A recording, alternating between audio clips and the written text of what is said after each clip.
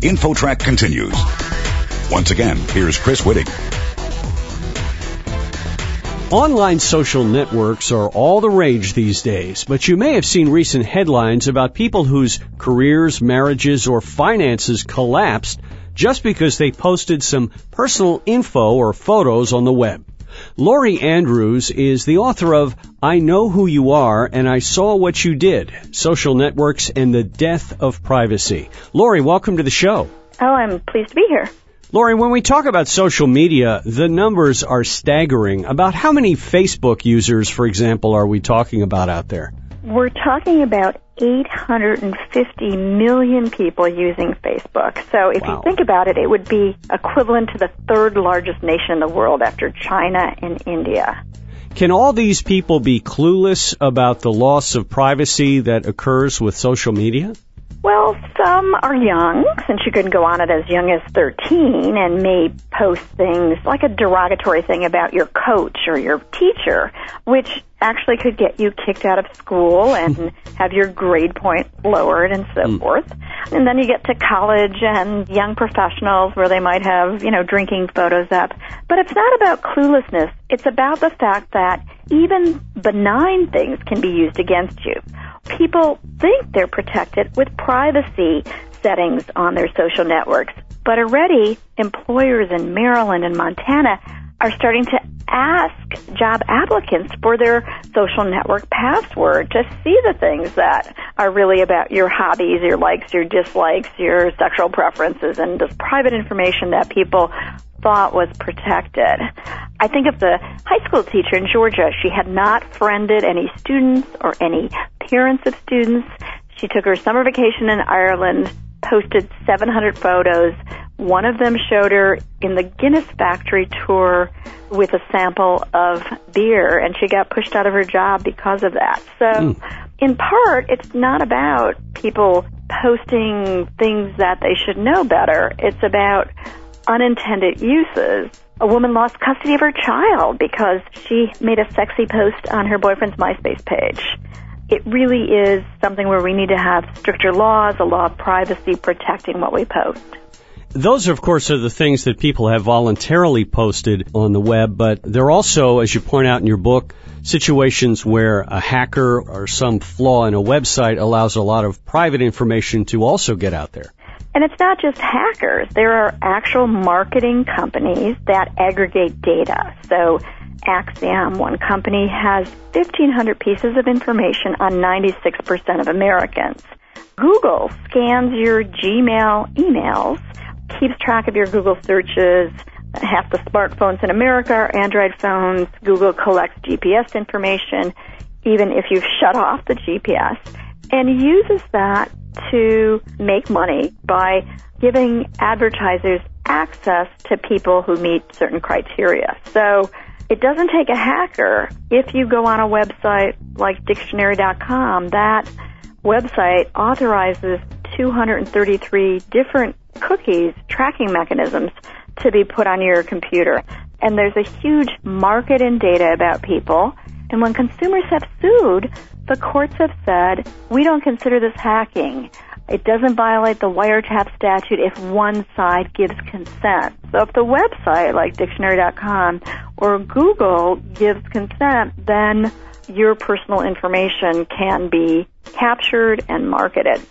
If I write in Gmail a note to a divorce lawyer, that may come back to haunt me. If I then go on a credit card site, I could be shown a lower limit credit card if it turns out that divorced individuals are more likely to not pay their credit card bills. So everywhere you go on the web, information is being collected, and then it may, in fact, be used against you, as well as in other situations to offer you bargains or let you know where your favorite band's playing and so forth. We're talking with Lori Andrews, a law professor and director of the Institute for Science, Law, and Technology at Illinois Institute of Technology, and author of I Know Who You Are and I Saw What You Did. Lori, I guess I'm a little bit puzzled by the fact that people get all of these web services such as Gmail for free. They have to understand that the company has to make something somehow off of that. And I guess they do that by, using the personal information that they can harvest. That's a fact of business, though, isn't it? Yeah, but this is as if the phone company would tell you, oh, we're going to tap all your phone records. And it's unclear whether people understand exactly what they're giving up and how these things can come back to haunt them. For example, you can get onto Facebook as young as 13. Well, a 13-year-old can't really consent to the terms of service that they're giving up their privacy. And in fact, there's a lawsuit going on in Illinois where then the children's pictures and their names have been used to advertise certain products because there's a provision that's in Facebook. You give Facebook a license to use your photos however they want. Most people don't understand that, let alone teenagers. Google has suicide chat rooms that young people go on.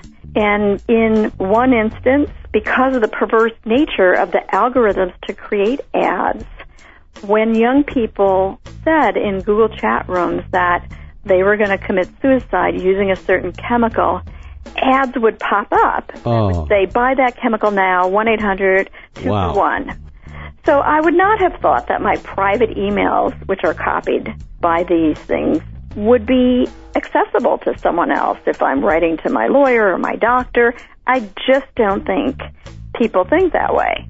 And the fact that we have to do now many of these intimate personal transactions over the web, and I'm paying my internet service provider. It's not like Facebook where arguably ads are making the service free to me. 79% of companies now have guidelines in place that tell their HR department that they must look at people's social networks. And yet the information they get might be erroneous. But unlike under the Fair Credit Reporting Act, where if we're turned down for credit because of a credit bureau rating, we have a right to know why we're turned down. We have a right to correct something wrong. Mm-hmm. Here, all these decisions are being made without our chance to look at the basis of it. Are we heading toward laws, Lori, that will prohibit this type of tracking? I think we're heading toward laws that would require that people opt in as opposed to opt out, which would say if I do want to get information about where my favorite band is playing or a discount I can get at a shop, I can make a note of that. There's more than enough market there to help a company survive. In Europe, you not only have a right to know what companies know about you, but also to correct that. So a law student in Austria actually asked Facebook what they knew about him, and Facebook sent a CD-ROM with 1,600 PDFs of everything he ever did on Facebook, everything he ever deleted, and you just see what massive information is being collected about you. Say you put stuff up when you're 14 or 15, and then you go looking for a job when you're 21. Maybe you graduate from college, you privatize your Facebook page, or you take it down. There are companies that exist that actually market to employers reports based on the last 7 years of public Facebook photos. So you may have done something as a kid that comes back to haunt you. In your book, you have something called the Social Network Constitution. Tell us about that. I'm not against social networks. I think they have great benefits, not only for keeping in touch, but for redefining art, for crowdsourcing science. So I don't want them to go away. I just want us to have more control over what's done with our information. So my social network constitution would include, first, a right to connect so that the government can't shut down the Internet as it did in Egypt, but also a right to freedom of expression and a right to privacy, among others. I think that we should be able to complain about school or work without losing our chance of graduating or our job. Facebook gives the sense you're in a private place. You have to friend people. You talk about your most intimate things. So I would just put a flag in that land and consider Facebook to be as protected as my own home, and people wouldn't be allowed in until I invited them, and certainly not the police, which in my real home would need a warrant, not data aggregators. and not an employer. Well, the book is I Know Who You Are, and I Saw What You Did, Social Networks and the Death of Privacy. Lori Andrews is the author. You can visit her online at socialnetworkconstitution.com. Lori, thanks so much for joining us on InfoTrack. Oh, Chris, thank you. You're listening to InfoTrack, the weekly show with information you should know.